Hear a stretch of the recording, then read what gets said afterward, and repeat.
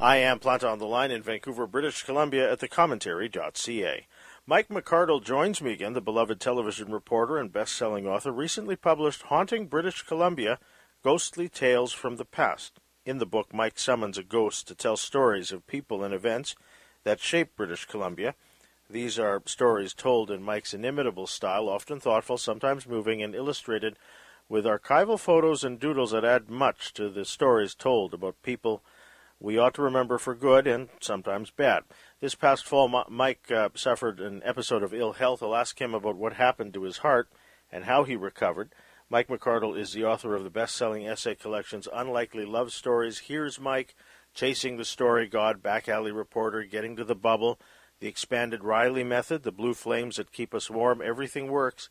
None of this was planned. Shoelaces Are Hard, Haunting Vancouver, and Cardboard Ocean, a memoir. He's been on the podcast for a number of those books. In fact, this is his 9th appearance on the show. This new book, as well as the others, is from Harbor Publishing. He appears nightly on CTV Vancouver's News at 6 broadcast with The Last Word. Please welcome back to the Plant on Land program, Mike McCardell. Mr. McCardell, good morning. Hello, how are you, Joe? It's so good to hear your voice again. Nice to talk to you. Like a lot of people this past fall, we heard the news. Health situation in your life. I mean, I've heard it described as a heart attack. Was it a heart attack that you had? No, it wasn't. No, I just saw the main heart guy again. It was way different than a heart attack. A heart attack is when you got that axle grease that goes through your arteries and clogs up your heart and does bad things. And and that can be all sorts of degrees. It can be like did I just say it can be like? Kick me somewhere. It can be mild, or it can be medium, or it can kill you.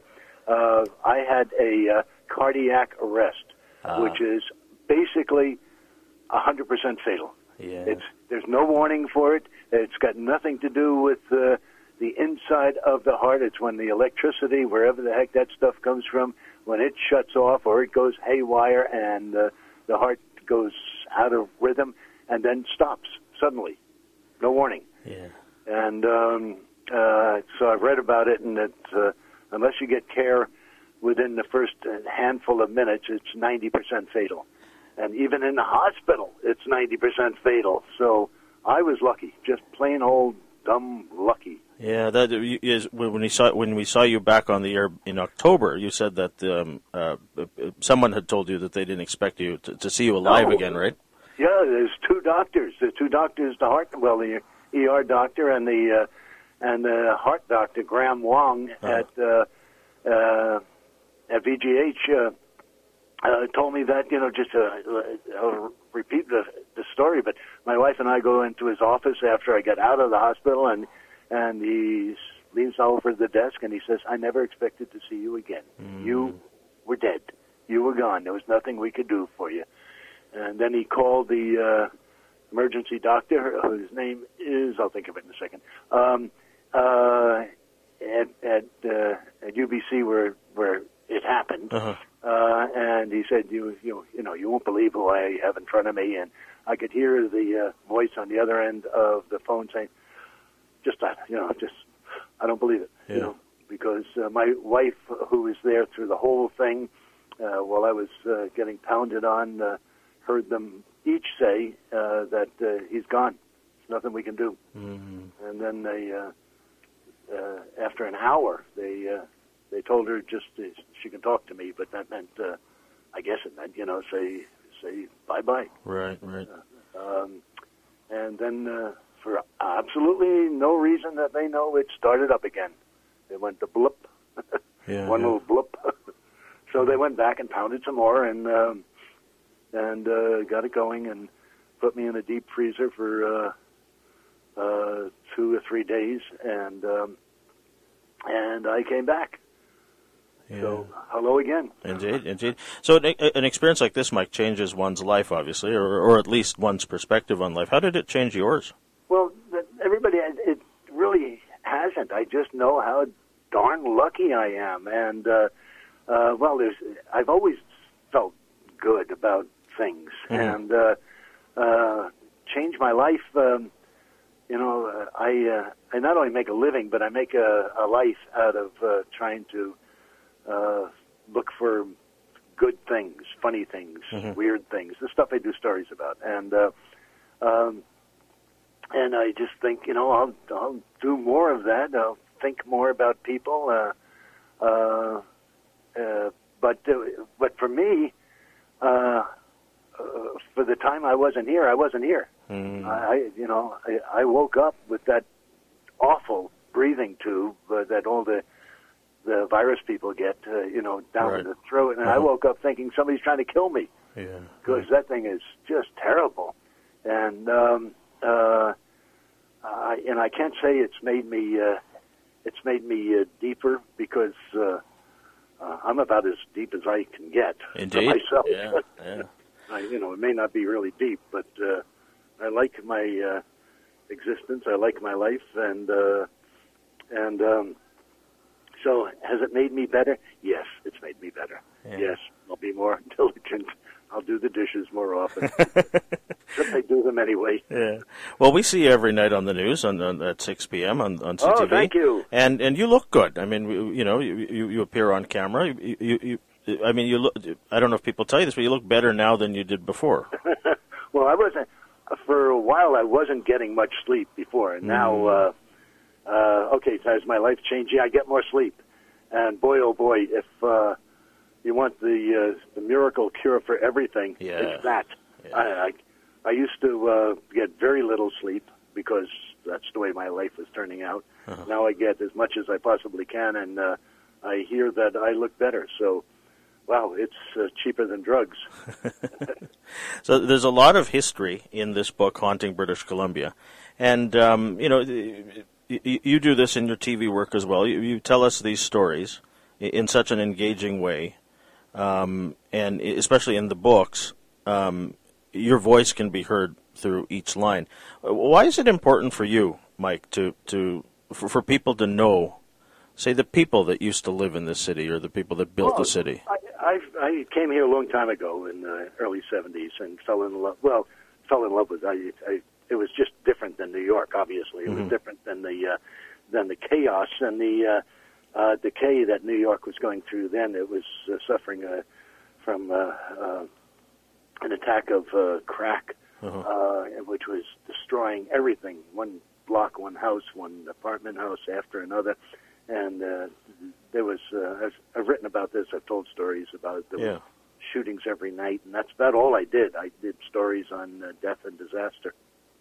And I came here, and there was no death and disaster. Not then. There was one cop who carried chocolate bars in his holster to give out to kids. And it was nice, but I still, I don't know where I'm going. Oh, yeah, I just really like Vancouver. How in such a short time, like 100 years ago, there was a forest everywhere. It was a forest. Where I am, there was a forest. And that's not very long ago. That's four generations, maybe. Yeah. And this forest was the biggest things that had ever lived on the earth. And I know we cut them all down, which was bad because you wish they were still here. But if we didn't cut them down, this place would not be here. So it's one of those yin and yang kind of things in life. Yes. Sure. Yes, you win. No, you lose. Yeah. Okay, no, you lose. Yes, you win. And it's fascinating. It's fascinating to see how quickly the city grew from a forest to a really cosmopolitan, there's a fancy word, a really big, busy city. And every street has got a story to it. Every street in the city, every building, almost every house has got stories to it. Well, the old houses. I can't say that about the condos. No, they don't have stories yet. Indeed. But go ahead. But it says something because people love your books, and they love these books, especially about history. That one wonders if history is either being taught far less than it should be in schools, or perhaps taught incorrectly. Well, I don't know the answer to that. I just know that basically everyone I know doesn't know about the stories that I'm telling them, or even without the stories, they don't know about Falls Creek being being gigantic. They don't know about New Westminster being the capital. They don't know the fascinating stories of some of those fellas and women who did stuff that was beyond belief and beyond imagination, and that sort of good. They don't know, and I'm surprised and shocked at it. Yeah, and then when history is dark and unpleasant, as it has been throughout our time, you don't shy away from that either in telling those stories as well, right? Always, I mean, the story of people, and people are both saints and devils. Every person, every part of history, everybody, everything that happens is got a lot of bad to it, and it's got a lot of good to it, which is the weird thing about life. It's not all good. It's not all bad. Although sometimes it looks very much all bad, and then something good comes along and fixes it, and you say, "Wow, that is wonderful." Yeah. And then we go back to being bad again. The other thing I love about your recent books, especially this one, is your inclusion of the drawings. Now, you'd probably admit that you're not a great drawer. Oh, no. I mean, there is nothing simpler and worse than the stick figures, the same one. And the poor publisher, Howard Wright, the first time I sent him, he said, they all look the same. Well, doesn't matter who. Could you put a whisker on somebody? But I just love them because that's how we all draw. The majority, not all of us are Ray-side that we can draw like he does. But that's how we all draw, and I just find it adds so much to the story that's next to it in the book. Yeah, thank you. I did that on television. The first time I did it on television, somebody threatened to fire me, and the second time they still threatened to fire me. But I've done it I've done it more often. Yeah. Do you work? Because it seems like we see you every day on the news. How often do you appear on the CTV News at 6? 5 days a week. 5 days a week.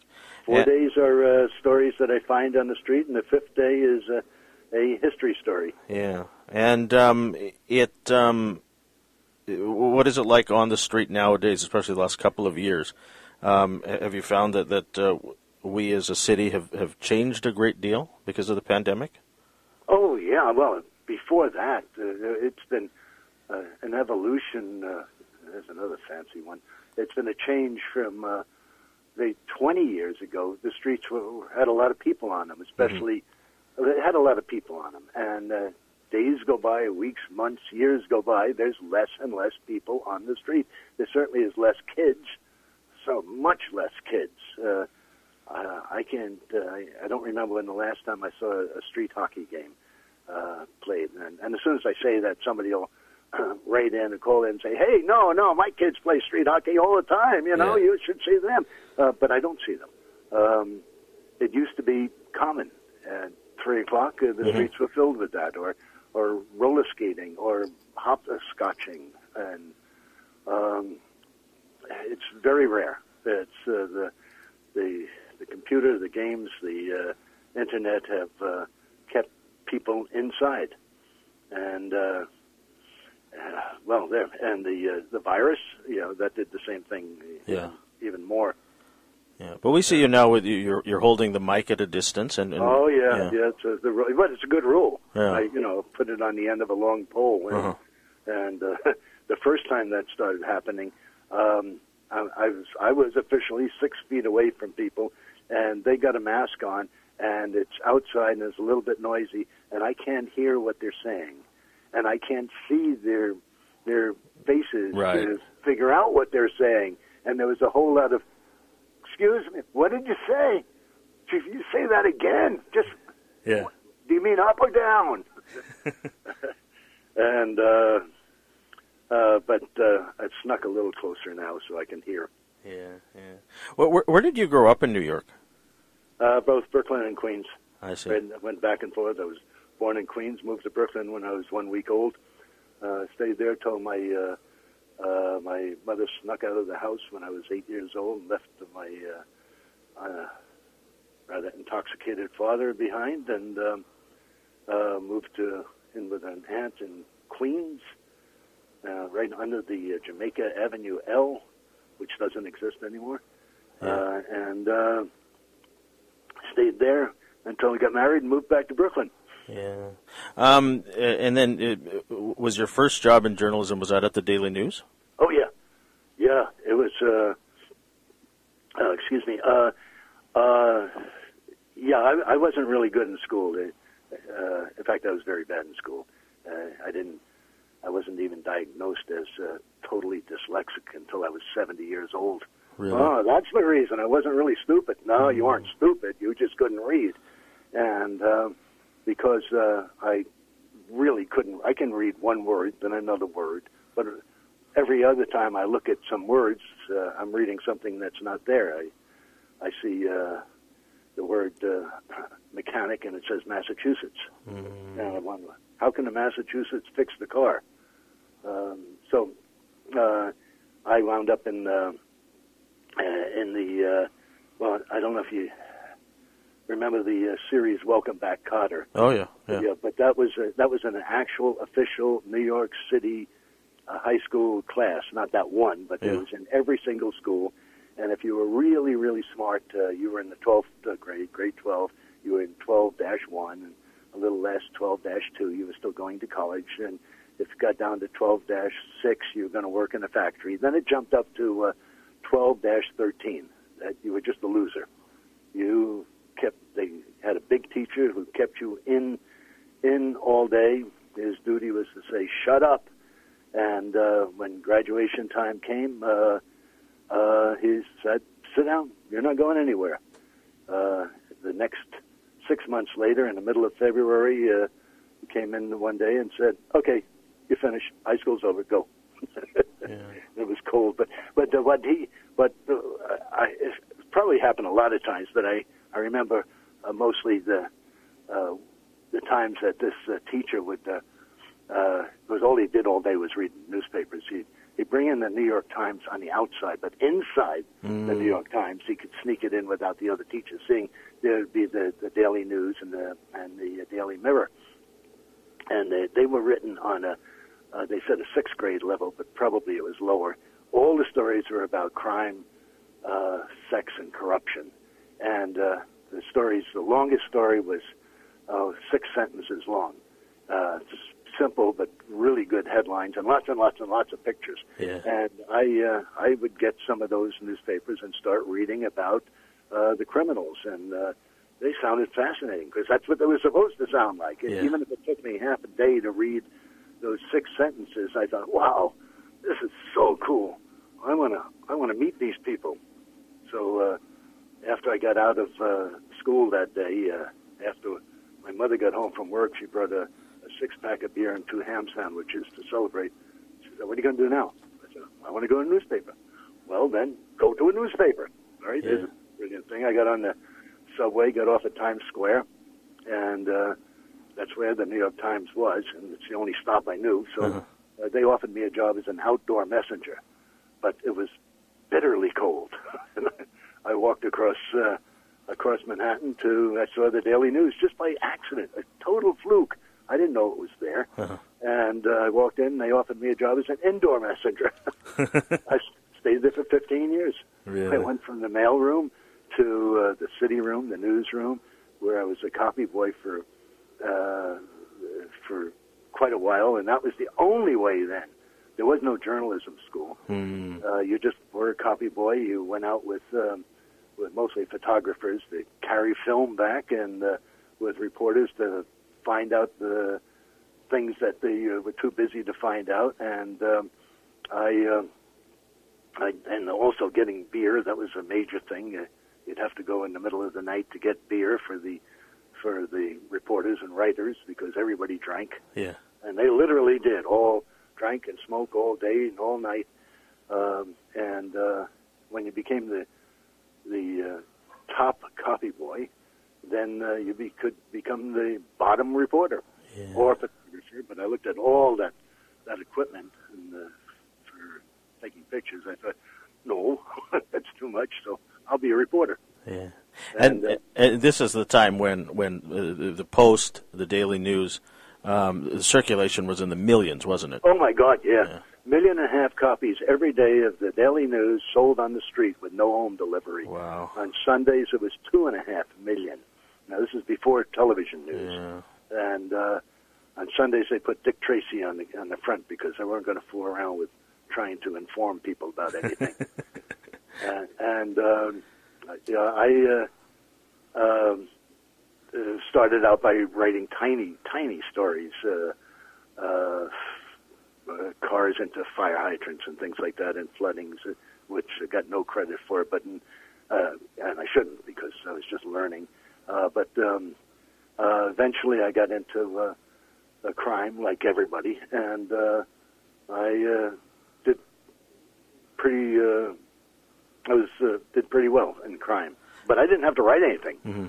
I would just be out on the street and see the murder of that hour, and call it in, and somebody else would write, and these were brilliant writers, and they would write very quickly.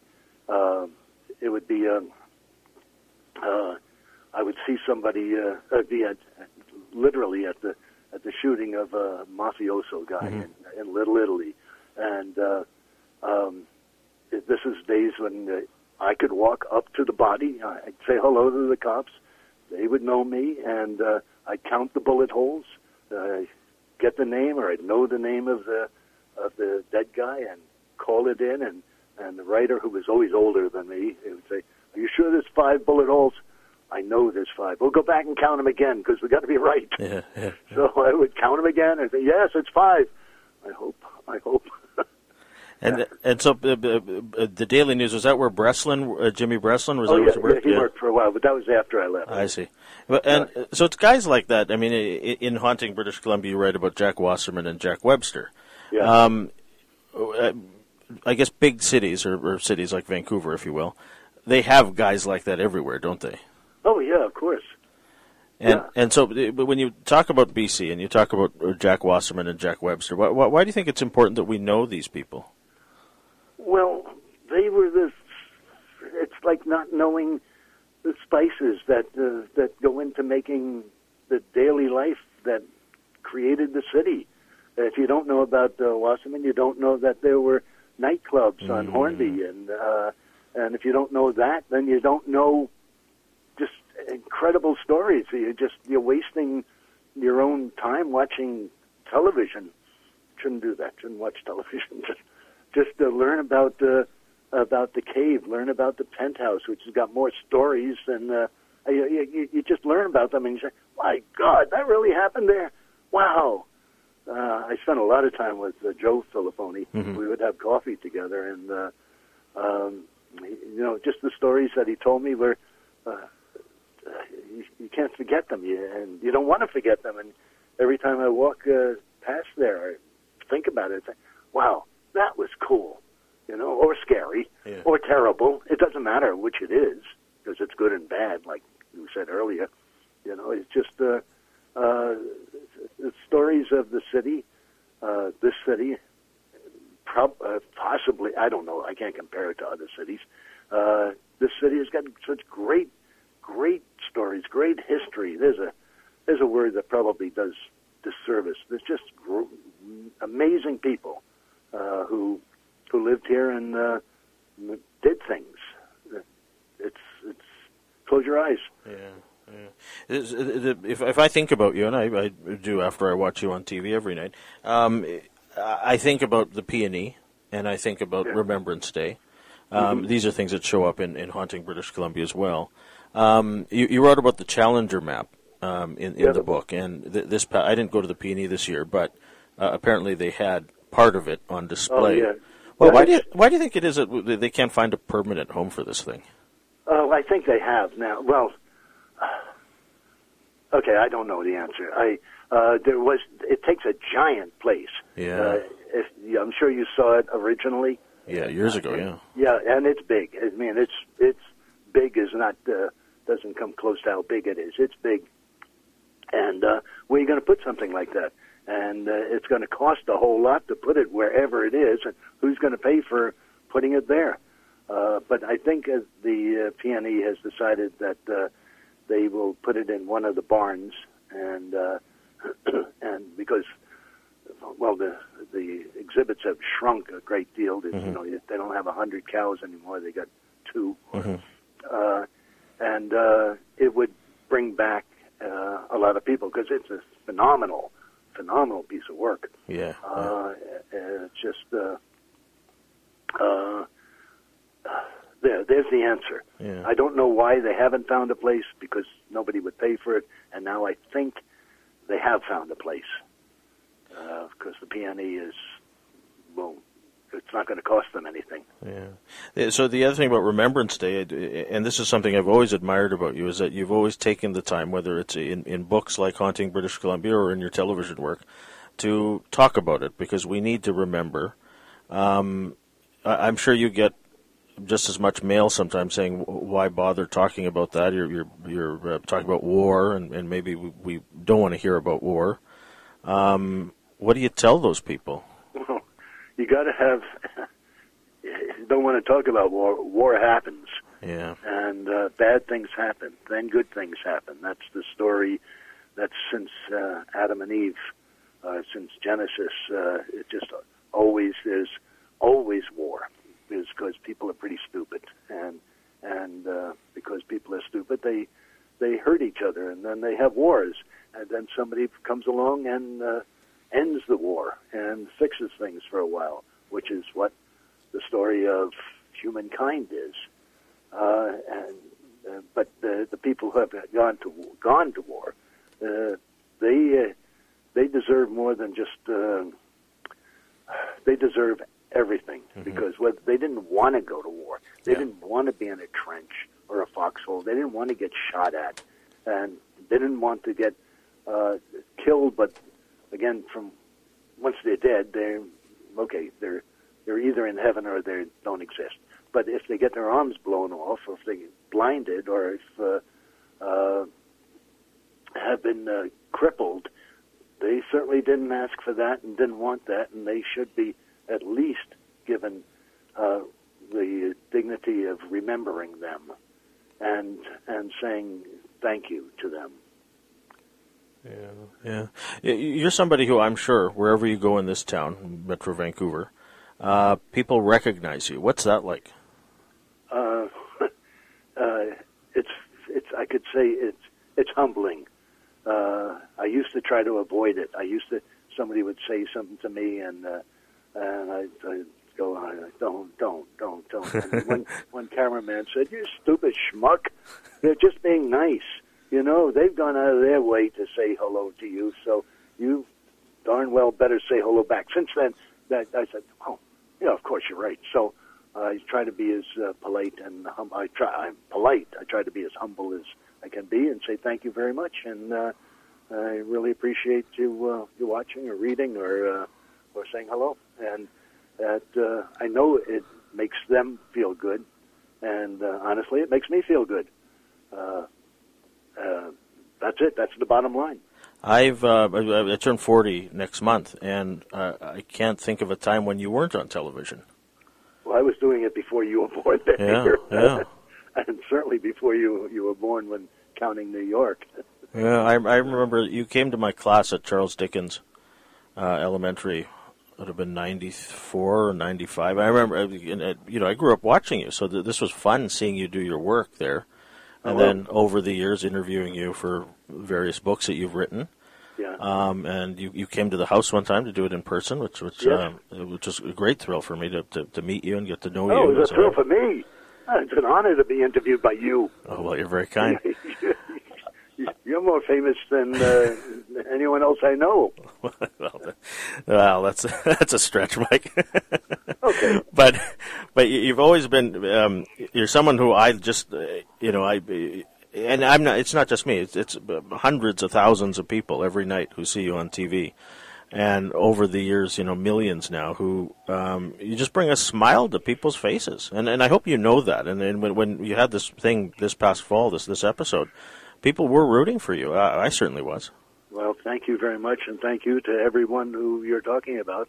And every day, I kind of know there's people out there, and I don't want to disappoint them. So every day, I start with nothing, zero, no idea where to go, what to do, and just either during the virus, taking a walk, or when it's over, riding and with a camera person, and just looking and looking for something that looks a little bit odd. It doesn't have to be greatly odd. Mm-hmm. Just like somebody planting a flower, or sweeping a sidewalk, and get out and talk to them and see if there is something about them, and if there isn't, that I can't find. I'm sure there is something about them. There's something about everybody, but sometimes I just can't find it. So I fail. I get back in the truck and